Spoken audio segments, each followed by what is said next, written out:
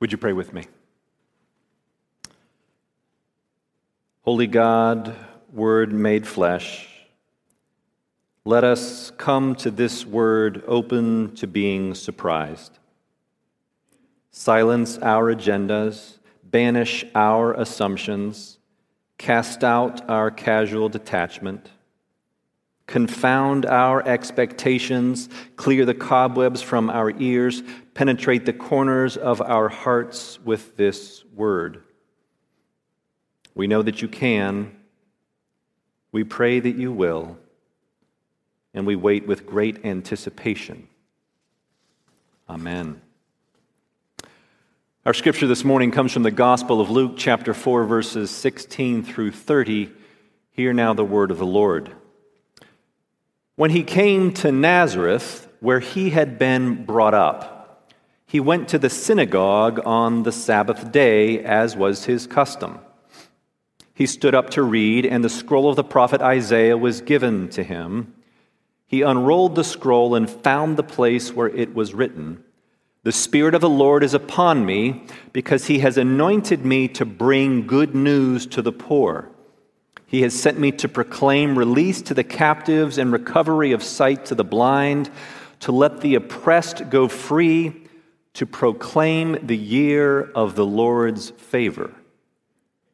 And he rolled up the scroll, gave it back to the attendant, and sat down. The eyes of all in the synagogue were fixed on him.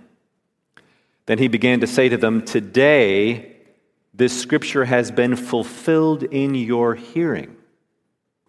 All spoke well of him and were amazed at the gracious words that came from his mouth. They said, "Is not this Joseph's son?"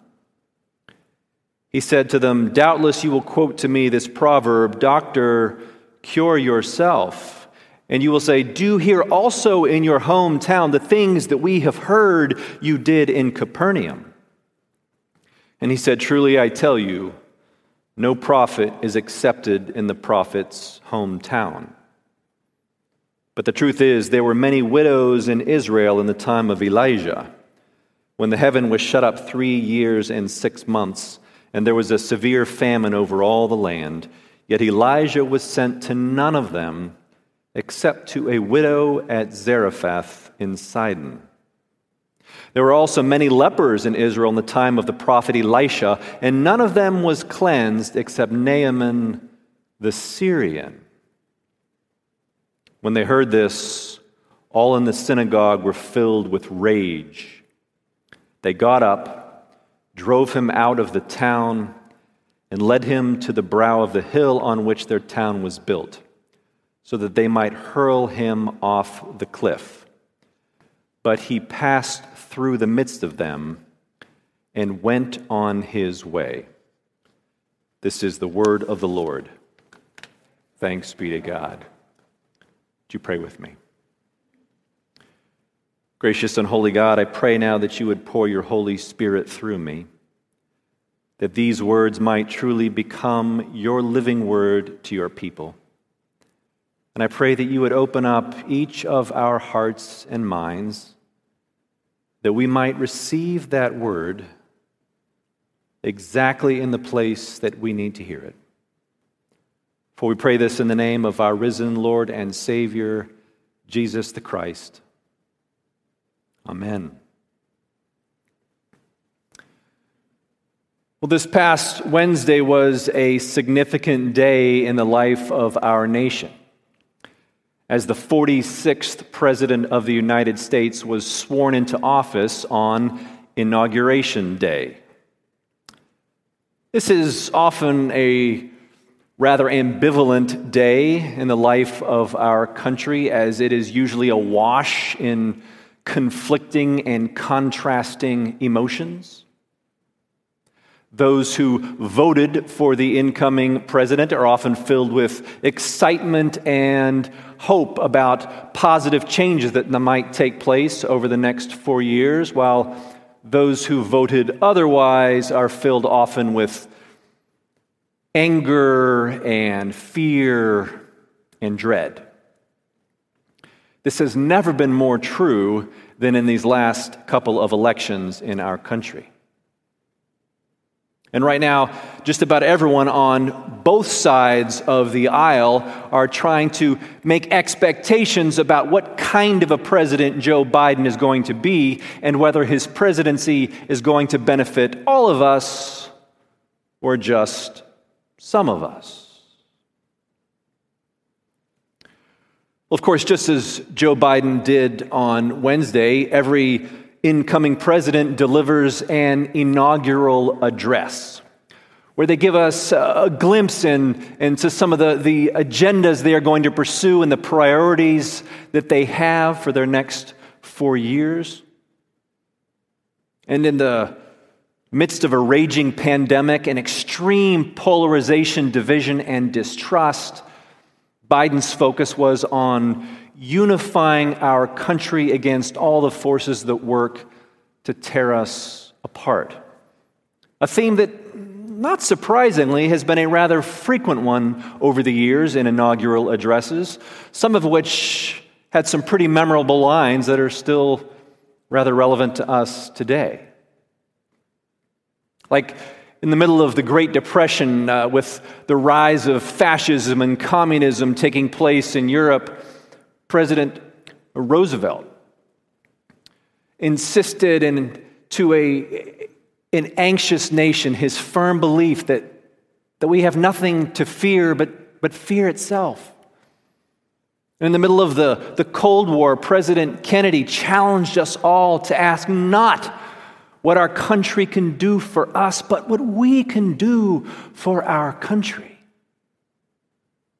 And near the end of the Civil War, President Lincoln concluded his second inaugural address to a nation that had literally been splintered in two, saying, and I quote, "With malice toward none, with charity for all, with firmness in the right as God gives us to see the right, let us strive on to finish the work we are in, to bind up the nation's wounds, to care for him who shall have borne the battle and for his widow and his orphan, to do all which may achieve and cherish a just and lasting peace among ourselves and with all nations."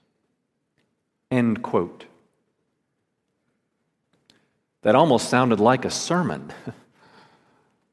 Of course, 41 days later, he would be assassinated. Who knew that preaching could be such risky business? Well, in our text this morning, Jesus also gives his own inaugural address in his hometown of Nazareth as he proclaims what his ministry was going to be all about and what his Father had commissioned him to do. And his speech, which actually was a sermon, caused such a commotion and was so controversial that his own people took him to the edge of town in order to throw him off the edge of a cliff.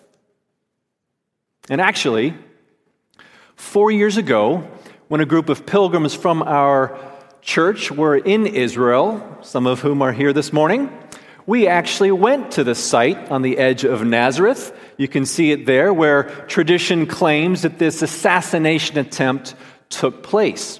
There, I'm standing over this cliff looking over the Jezreel Valley outside Nazareth. And there's actually also an interesting sign that is there that calls this the Mount of Precipice, otherwise known as the Leaping Mountain, for they claim this is where ancient tradition says that Jesus leapt off of the mountain while fleeing his pursuers. Somehow, Luke never seemed to hear about that part of the story. So how did this happen? Well, if you recall from last week, after Jesus was baptized in the Jordan River, he was filled with the power of the Holy Spirit as it descended upon him like a dove, and then it led him out into the wilderness for 40 days, where he was tempted by Satan to take a detour from the path that his Father had set for him and use his power in a self-serving way that was not obedient to his Father's will. But Jesus was able to resist these temptations by relying on the strength of the Holy Spirit and trusting in his Father's word. And therefore, Jesus was now ready to begin his public ministry. And so, filled with the power of the Holy Spirit, Jesus then headed back up north toward the Sea of Galilee, and he would stop in synagogues along the way on the Sabbath, and he was wowing people with his incredible teaching and apparently performing some incredible deeds of power as word of him spread throughout the entire region of Galilee. And by the time Jesus made his way back to Nazareth, his newfound fame had preceded him. And so I'm sure that there was quite an incredible crowd there that day for worship, much like there is here this morning, as everyone was buzzing about the hometown boy who had made a big name for himself and then returned back home. And when it came time in the service of worship for the reading of Scripture, Jesus stood up and they brought him the scroll of the prophet Isaiah. And Jesus opened to the place he wanted, and then he read, "The Spirit of the Lord is upon me, for he has anointed me to bring good news to the poor. He has sent me to proclaim release to the captives and recovery of sight to the blind, to let the oppressed go free, and to proclaim the year of the Lord's favor." Then Jesus rolled up the scroll, gave it back, and sat down in order to begin teaching. And you could have heard a pin drop as everyone there waited with bated breath to hear what he was going to say next. Then Jesus declared, "Today, this scripture has been fulfilled in your hearing." Now, most of what Jesus read came from the 61st chapter of Isaiah, which was written to the exiles who had returned from Babylon, envisioning something like the year of Jubilee, which, according to Leviticus, was supposed to happen every 50 years, though scholars are unsure that it ever actually did. But during the year of Jubilee, among other things, all debts were to be canceled and all slaves set free, when liberty would be proclaimed throughout the land to everyone.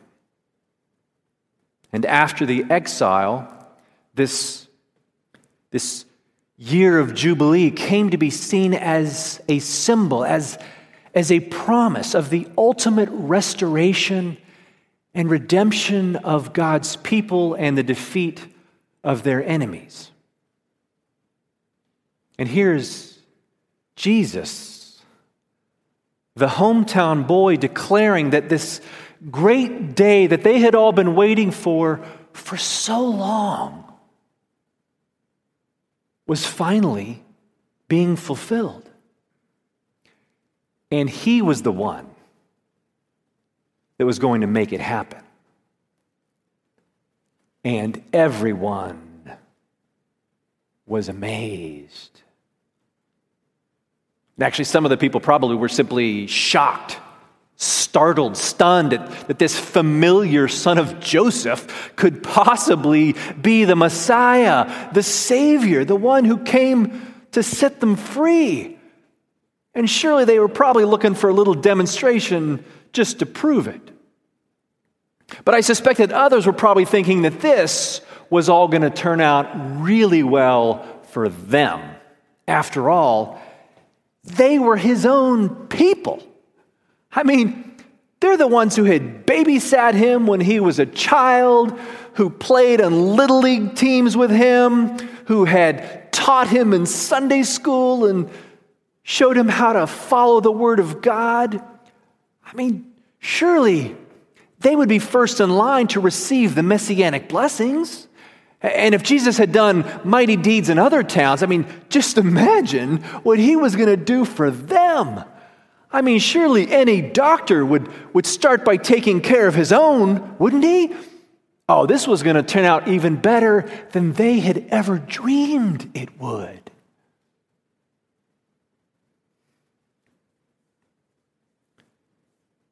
I suspect that there was a part of Jesus that was tempted to give them what they wanted, to please these people whom he loved so dearly. But he knew that their expectations for him had blinded them to who he really was, not the son of Joseph, but the Son of God. And those expectations would prevent him from doing what his Father had sent him to do. And though it must have wrenched his heart to disappoint these people he loved, Jesus made it clear that he would not be the kind of Savior that they were looking for. In fact, they might even miss out on it all if they did not change their understanding and expectations of God's salvation, which was less about liberty for them from their enemies than about freedom for all from captivity to sin. Less about getting first dibs on God's blessings as his favored nation than about being healed from their blindness, that they might recognize and enter into the ultimate jubilee that God was inaugurating through the life and ministry of his Son for all people and all nations. And just to drive home the point, Jesus reminded them about the ministries of Elijah and Elisha, two of the greatest prophets in Israel's history, whose ministry took place during some of the lowest points in their spiritual history. And through these prophets, God's blessing and mercy came not to their own people, but to their enemies, to Gentiles, and not just any Gentiles, but a poor widow and a leper, about as low in social standing and importance as you could possibly get in their culture. The implication being that Israel was not the sole recipient of God's favor as they had thought. In fact, people they thought were the most unworthy imaginable might actually receive God's blessing and mercy ahead of them, or even in place of them.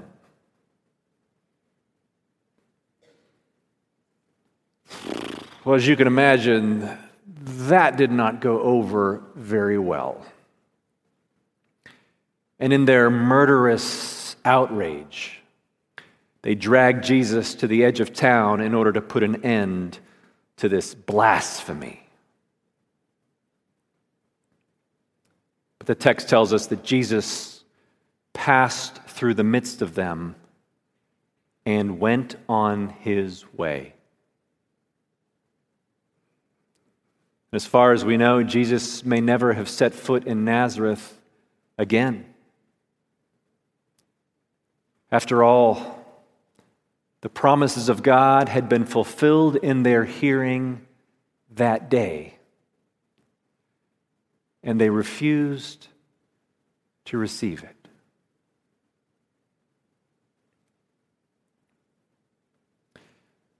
The truth is, we too have great expectations for Jesus. And we tend to think we know him pretty well. But because of our familiarity with Jesus, we tend to shape him into our own image, so that our Jesus usually looks just like us, thinks just like us, even votes just like us. Like Superman, our Jesus fights for truth, justice, and the American way and wants to clobber all of our enemies. Our Jesus supports our social goals, our financial dreams, our political agendas, even our military ventures, so that our nation can remain on top and continue in our most cherished status as the most favored of God. And our Jesus is surely outraged with all the people who voted wrongly in the last election, and would probably be fine if we just tossed them all over the edge of a cliff. That's our Jesus, the one who fulfills our expectations.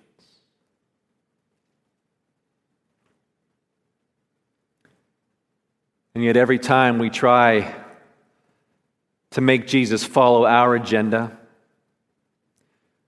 to force him to fulfill our expectations and hopes, to be a Savior in our image, Jesus just keeps passing right through the midst of us and continuing on his way, leaving us and our expectations behind. For Jesus refuses to be the mascot for our nation, or our political views, or our theological positions, or our personal agendas. Instead, he just keeps carrying out his Father's mission, reminding us that he came to be the Savior of all people, including those we think are our enemies, and that we too are actually held captive by our greatest enemy, the power of sin, and that we too are in desperate need of being healed and forgiven from our self-righteousness and our arrogance and our tribalism and our hatred and our outrage and our blindness.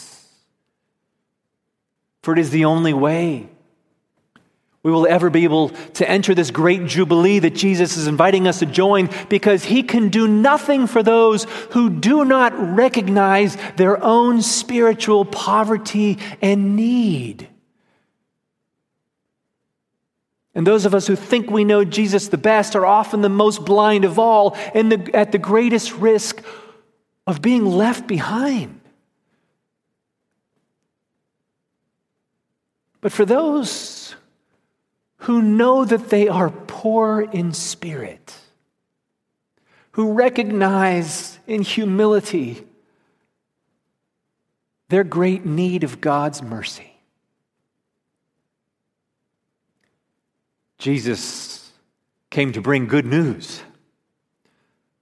For he came not to condemn you, but to save you, to set you free, to release you from captivity to all the chains that bind you, whether they be the chains of sin or the chains of guilt or the chains of regret or the chains of resentment or the chains of shame or the chains of fear. In fact, Jesus, he came to offer you the perfect love that casts out all fear, so that you don't even need to fear anymore.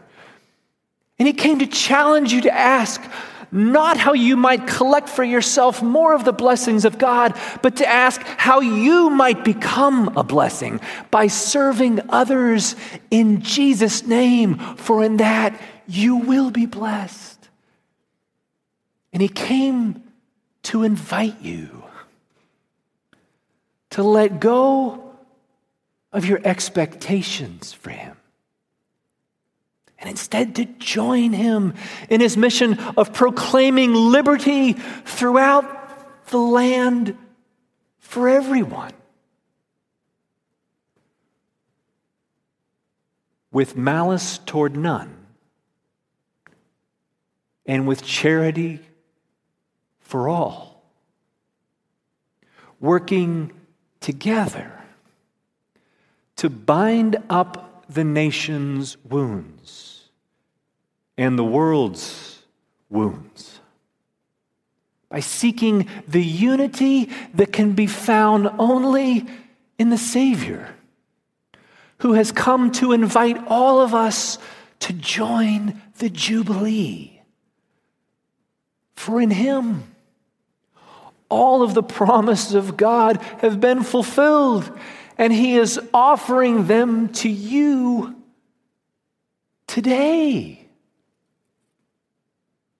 So do not delay in receiving them.